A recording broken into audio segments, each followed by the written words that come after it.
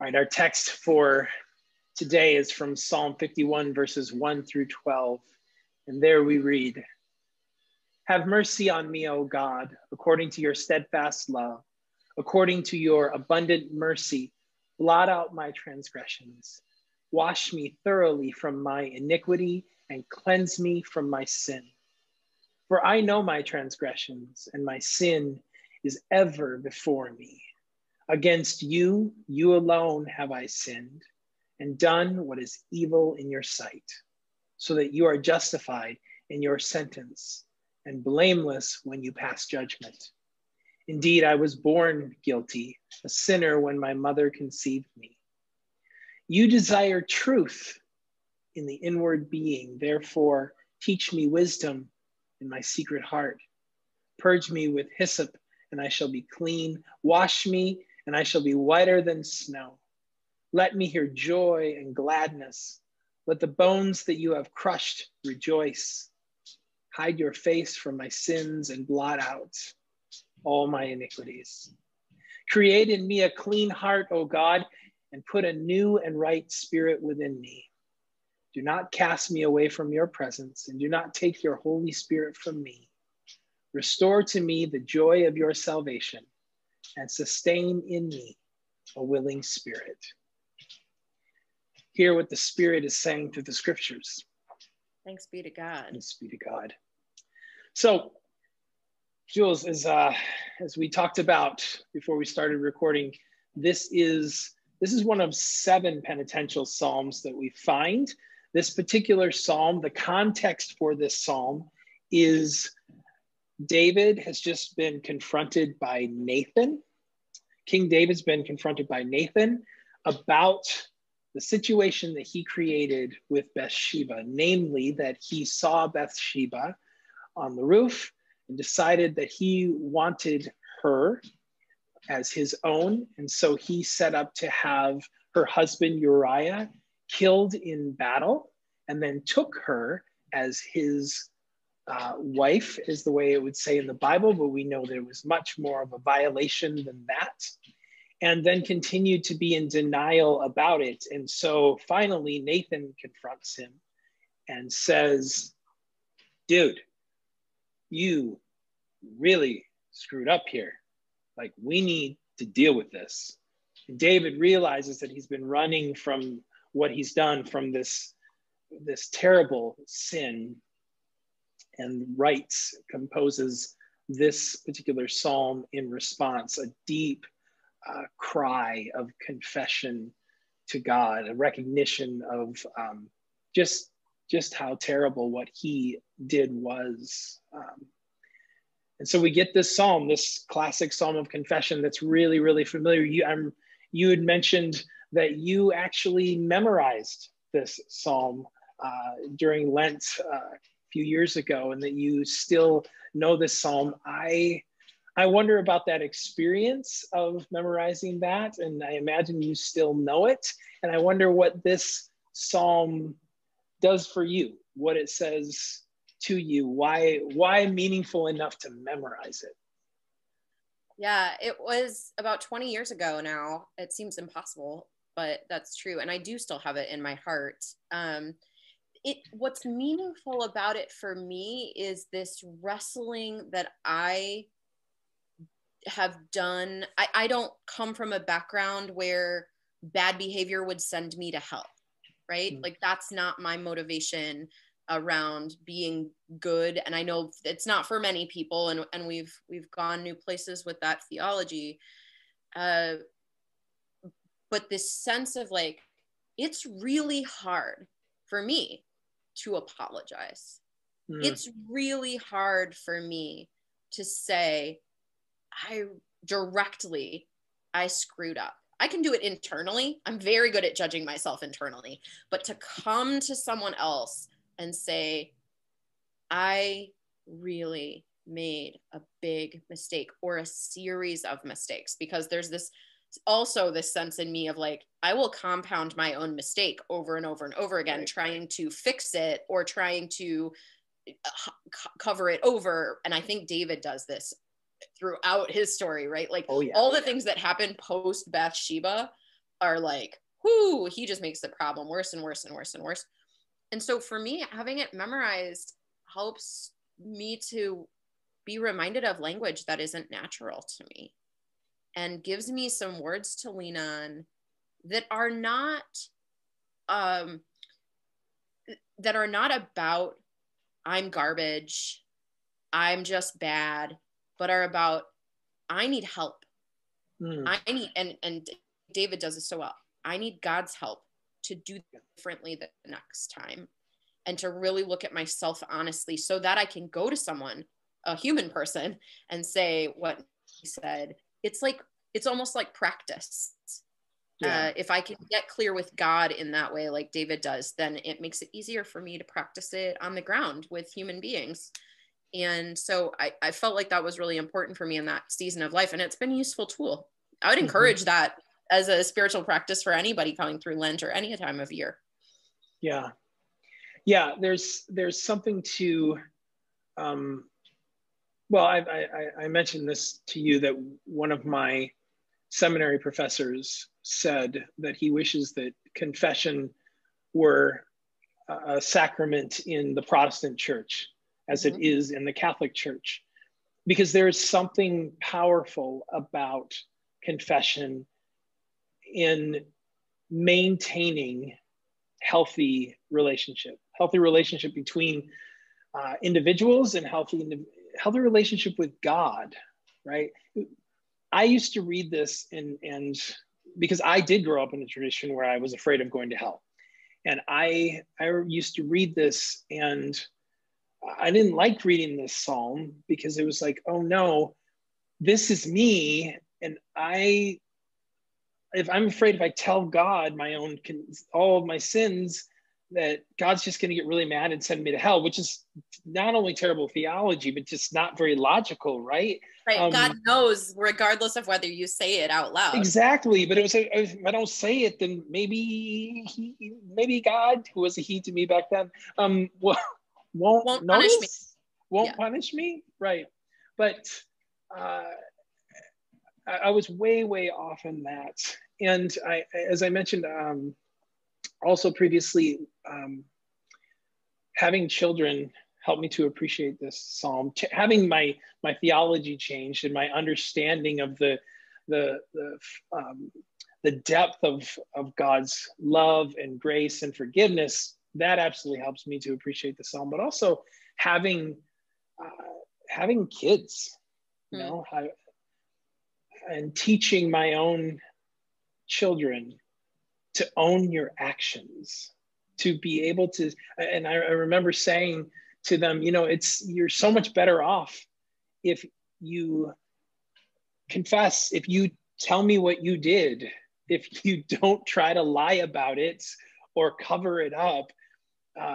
You're going to be so much better off if you do that, if you lie about it, especially if I know you did something. It's just going to break down trust. That relationship is going to be damaged, and I'm not going to be able to trust you as much. Whereas if you tell me the truth and say you're sorry and own your actions, then I have the opportunity to forgive, and we can work on it. And it just maintains that relationship. It maintains confession, creates this, clears the channel for maintaining healthy relationships. And that's with humanity, but I also think with God, the opportunity to receive that forgiveness again, right? But by offering confession, I happen to love the idea of being, and sometimes we do it in the course of our liturgy on Sunday mornings. There will be a time of a prayer of confession, and then a reminder by the liturgist that indeed there's absolution, there is forgiveness, the love and grace of God does blot these things out, and you have opportunity to always to start over again.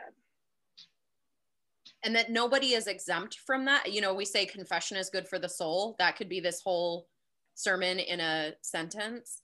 That in that liturgy, what I always love about it as somebody who usually reads it and is the liturgist, is that we confess together as a whole community. things we've done and things we've left undone. And then I would say, or you would say as the liturgist, you are forgiven. And to say it out loud, and it's so clear, you are forgiven. And in response, the community says, and you are forgiven. So that no one is left out of this knowing of, we are all very clear on what has gone wrong. And we are all very clear that we are still beloved of God. And that, I think, is so important, because there's no one of us that is exempt from needing to hear that or to do that. Mm-hmm. And in doing that, in having that be a part of the worship service, allows us to then take that modeling and take it into the world, and to do that in relationship. It's one of the things that, one of the ways that I knew that we could do ministry together is because very early on, we established this as a part of our communication, as a part of our relationship, right from the beginning. I think the first time I was ever upset with you about something, I shared that with you, and you immediately said, I'm sorry, you're right. I did that, and I feel terrible, and I hope you'll forgive me. And in that moment, this was like really early on, we hadn't even become a union church. We were just trying to figure out how to do ministry together. But I knew in that moment, I was like, okay, I can work with this person because there's opportunity for I can share, and this person will say so you didn't get defensive. You didn't try to explain it away, because that would have been like, oh, yeah, I told her I was hurt, and that was her reaction, right? I think that being able to, I don't just think this, I've experienced in just our work relationship that this allows for healthy relationship. It does, and I think it's true across the board in relationships. I know when in the other work that I do, when I've gone to my supervisors and said, hey, I messed up. I did this thing. It was a mistake. I'm sorry. How can I make it right? My supervisors have told me, and perhaps you've experienced this as well, Andy, that's why we appreciate you, is you don't try to hide it. You don't try to cover it. You don't try to defend it. And I think that the need for that is so prevalent. And yet our tendency, because for all kinds of reasons, our tendency is to deny, to defend, to, not it, wasn't me, it was this person, or I did it because this person, right? To blame shift. That's our tendency. And I think you're right, that is our tendency, and it's something that does not show up in this psalm at all. It's one of the things I love about this psalm, is that David takes full responsibility for all of the things. And when we talked about the 10 Commandments earlier in the year, and I think we talked about this story around coveting, and we walked back like how many commandments he broke just by starting with coveting. Mm-hmm.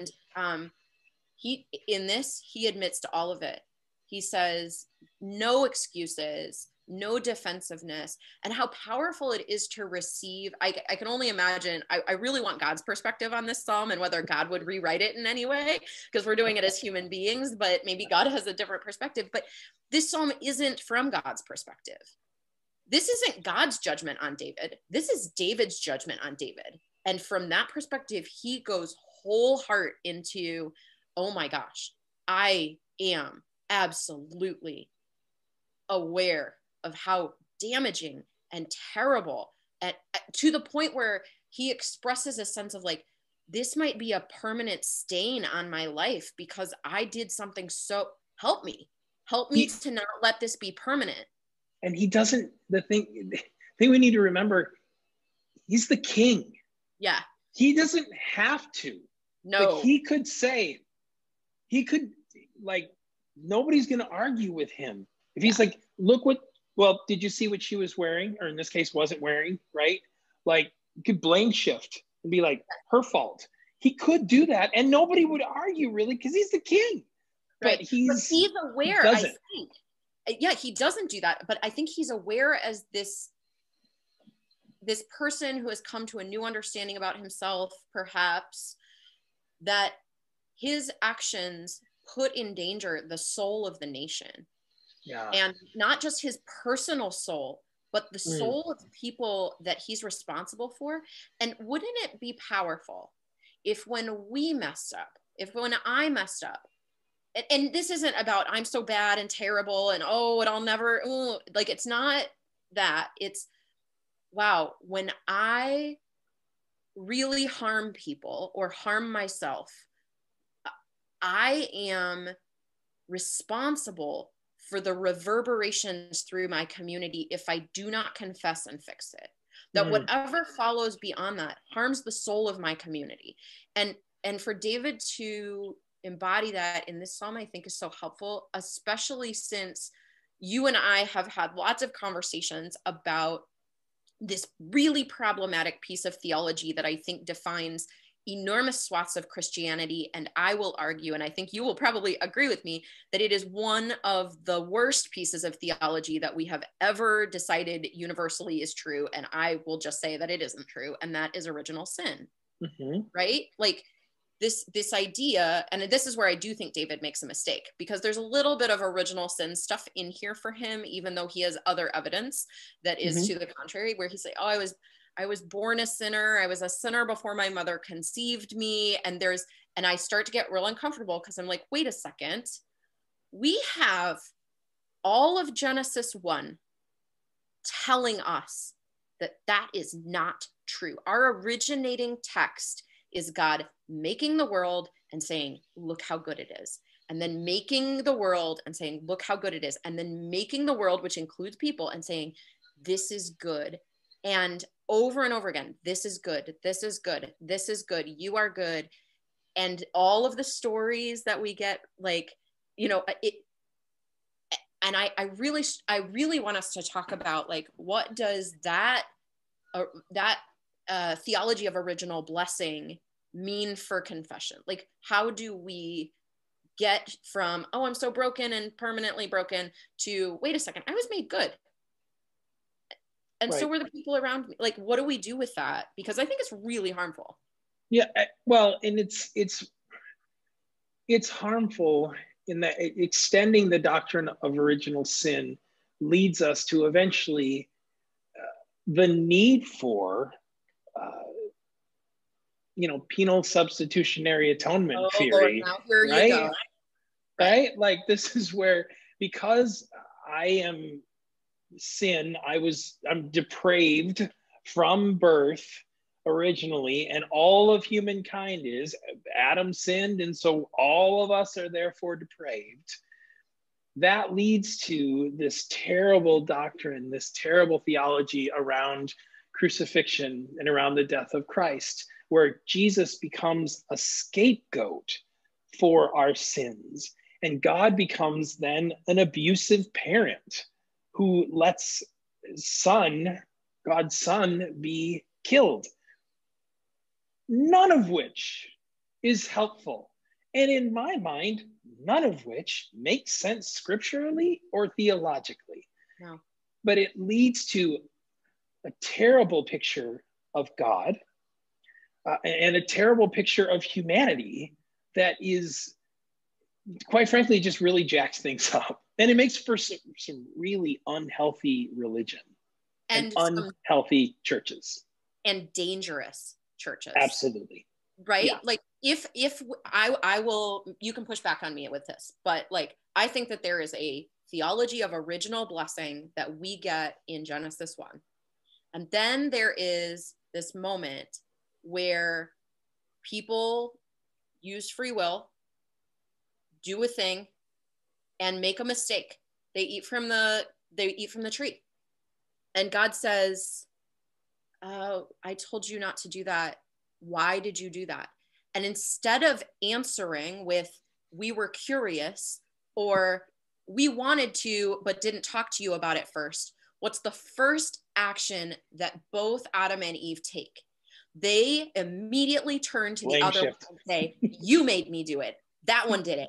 And so if there is a theology of original sin, if there is any of that present, it is a theology of original blame. Like when human beings are broken, when we do something wrong, if they had confessed, none of the stuff that follows, I am positing, would have happened. But they compounded the problem by blaming someone else. So if they had just said, you're right, you told us not to, and we were wrong. We messed up. Everything about getting kicked out of Eden, all the stuff that happened next would not have happened. And instead, because they blamed one another and because they didn't take responsibility, there was a whole cascading effect of other things.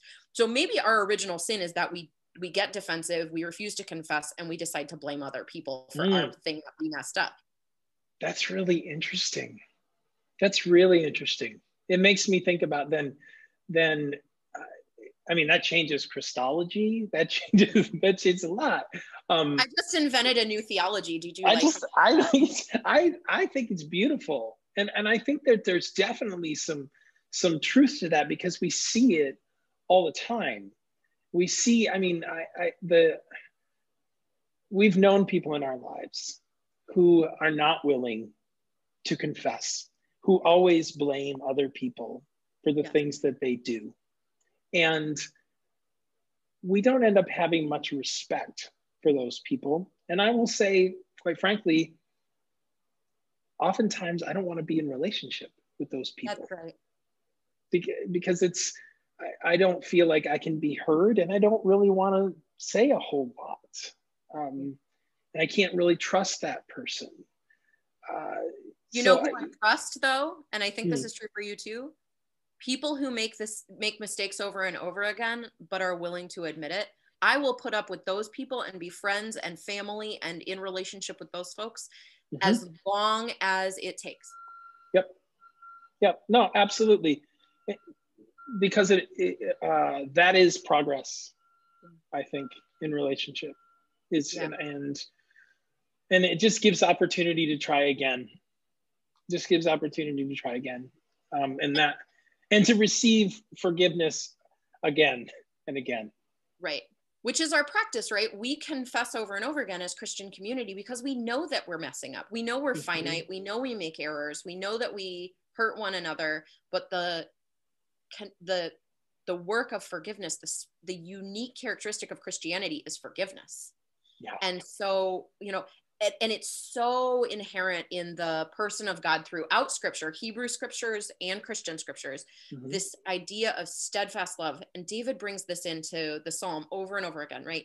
He says in verse 1, God's eternal promises of steadfast love are what are going to allow me to continue to have this conversation with you, oh God. And it's like this moment, I think about this Psalm coming out of David's mouth or out of his pen, right? And where it just seems like he starts with that first verse and says, have mercy on me, O God, according to your steadfast love. And it's like he knows that what he is about to say requires him to take a really deep breath and remind himself of who he is and remind himself of the promises that God has made and remind himself of how he was made so that he can get the strength and the courage and the intestinal fortitude to do what is really hard next. And so I always like, okay, now I can say this. And I wonder if we challenged people last week, if they were to get into conversation with people around theology, if they would first say, may the meditations of my heart be pleasing and acceptable to you, O God. If before we got defensive or started to argue about who was right and who was wrong, if perhaps we said that first verse of Psalm 51 to ourselves, it might help us to say the next right thing and do better because we're reminded of who we are and how we were made before we get into some defensive self-posturing, right? No, absolutely. I love that suggestion. I love that. And again, The beauty of this particular psalm, right alongside Psalm 19, is this need for self-reflection, the need to be to look internally and to realize like that's what David's finally doing here. So much of his energy in trying to avoid being caught and trying to avoid confessing what he'd done wrong. It's as outward frenetic energy of like, no, it's all good, it's okay, nothing to see here, nope, I'm fine. And finally, and how much do we end up doing that? Spending our energy doing that when he finally turns in and looks inward and realizes, the opportunity then to have that time of confession and renewal and relief as well, because that's what comes. Confession is good for the soul because there's a sense of lightness afterwards, especially if it's received well. I want to acknowledge for a second that it is, I would say, a majority of the time, because I truly do believe that human beings are good. Ultimately, we are good. I believe that from Genesis. Most of the time, we receive confession and we at least acknowledge, and more often I think we are prone to want to forgive and be in right relationship again. I know that feeling of when I've confessed something to someone and said, I've done you wrong, and it's received well, and there can be, well, one time we could have hugs, right, and receive that. Yeah. But I also want to acknowledge, because of a whole myriad of reasons, with all different kinds of human brokenness, because humans aren't perfect, and we all have stories and our own traumatic experiences with not doing well with confession. Yeah. Confession isn't always received well. And I want to acknowledge that for some people who might be listening and saying, and might want to say, hey, look, I did the confession thing and it didn't turn out well. And that person still doesn't talk to me. Yep. And I would say there's probably more to that, but at the same time, it's not like a one-to-one exact thing. Yeah. But more often, I do think that it's a way to stay in relationship and to stay connected. And I'm so glad that you said that, because it reminds me that confession is about right relationship, but it's mm-hmm. not about fixing things necessarily, mm-hmm. right? So there are moments where people need to ask for forgiveness, and it is our right to not be obligated to forgive them if they haven't changed their behavior.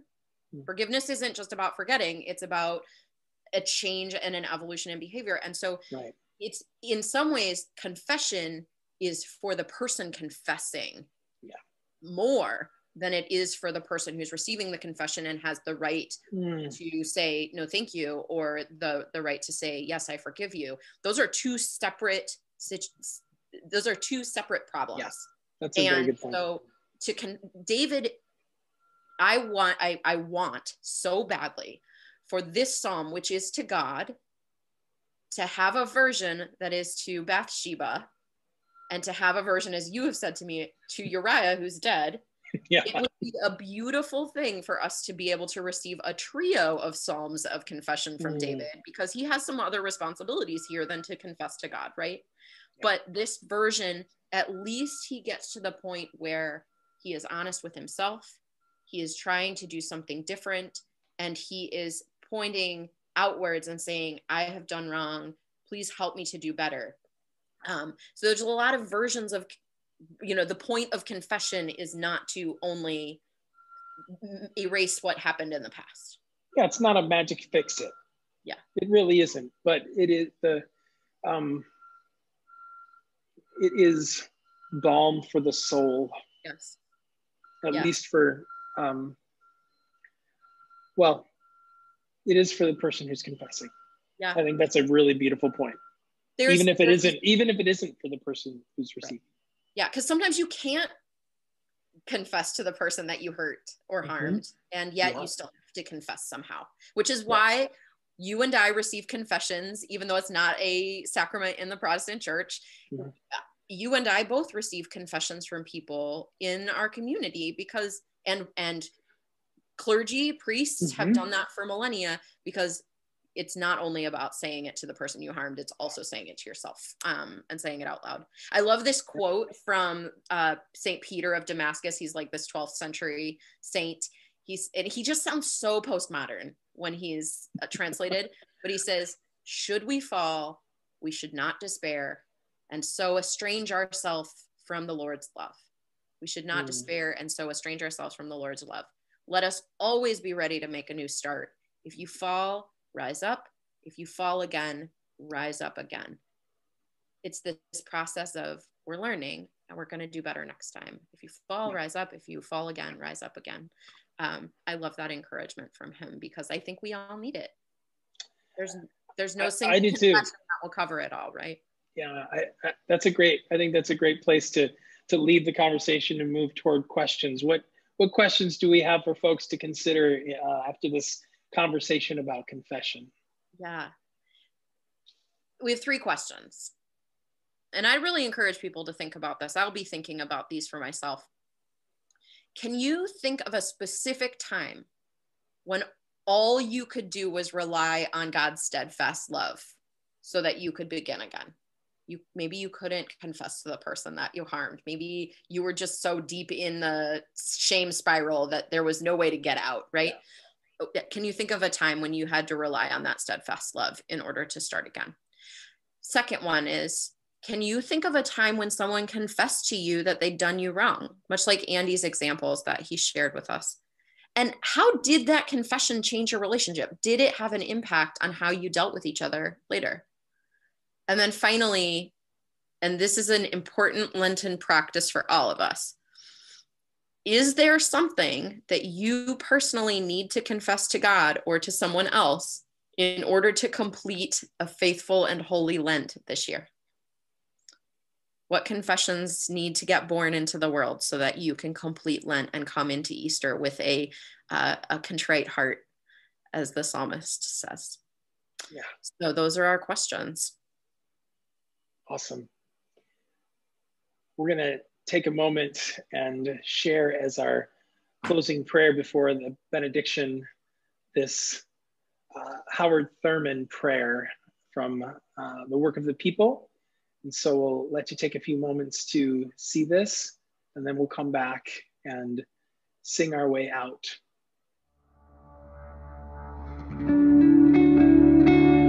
Lord, Lord, open unto me.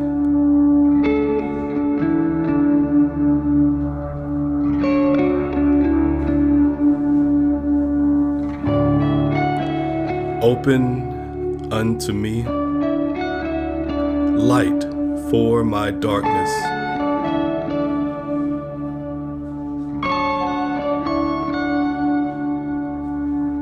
Open unto me courage for my fear.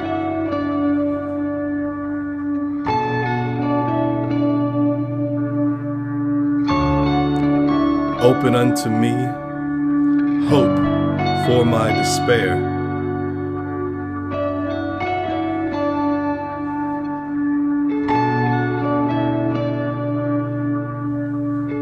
Open unto me peace for my turmoil.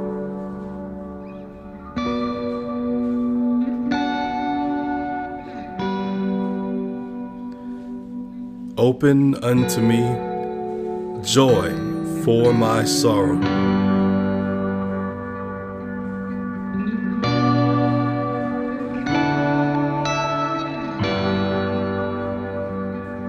Open unto me strength for my weakness. Open unto me wisdom for my confusion.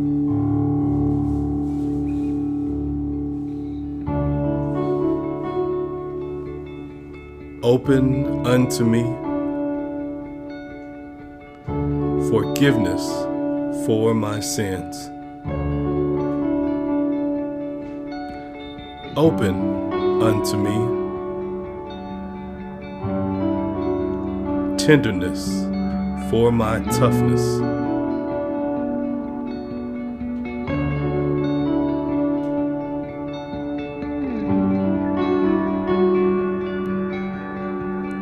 Open unto me love for my hates.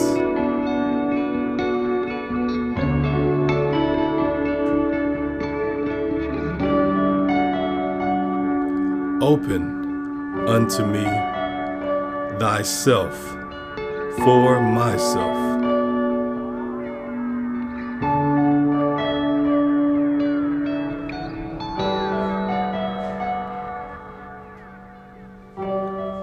Lord, Lord, open unto me.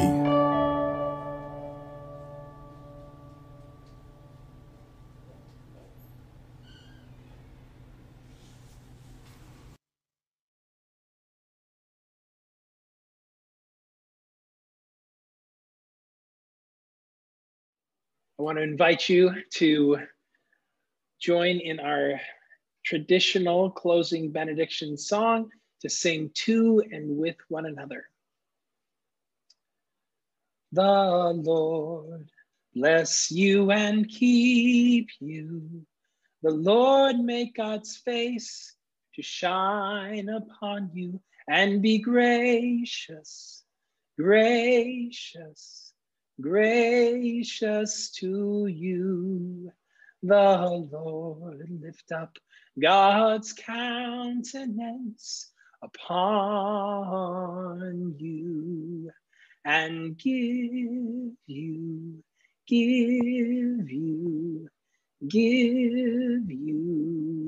peace. Continue to be at peace. Love you and miss you. Go in peace.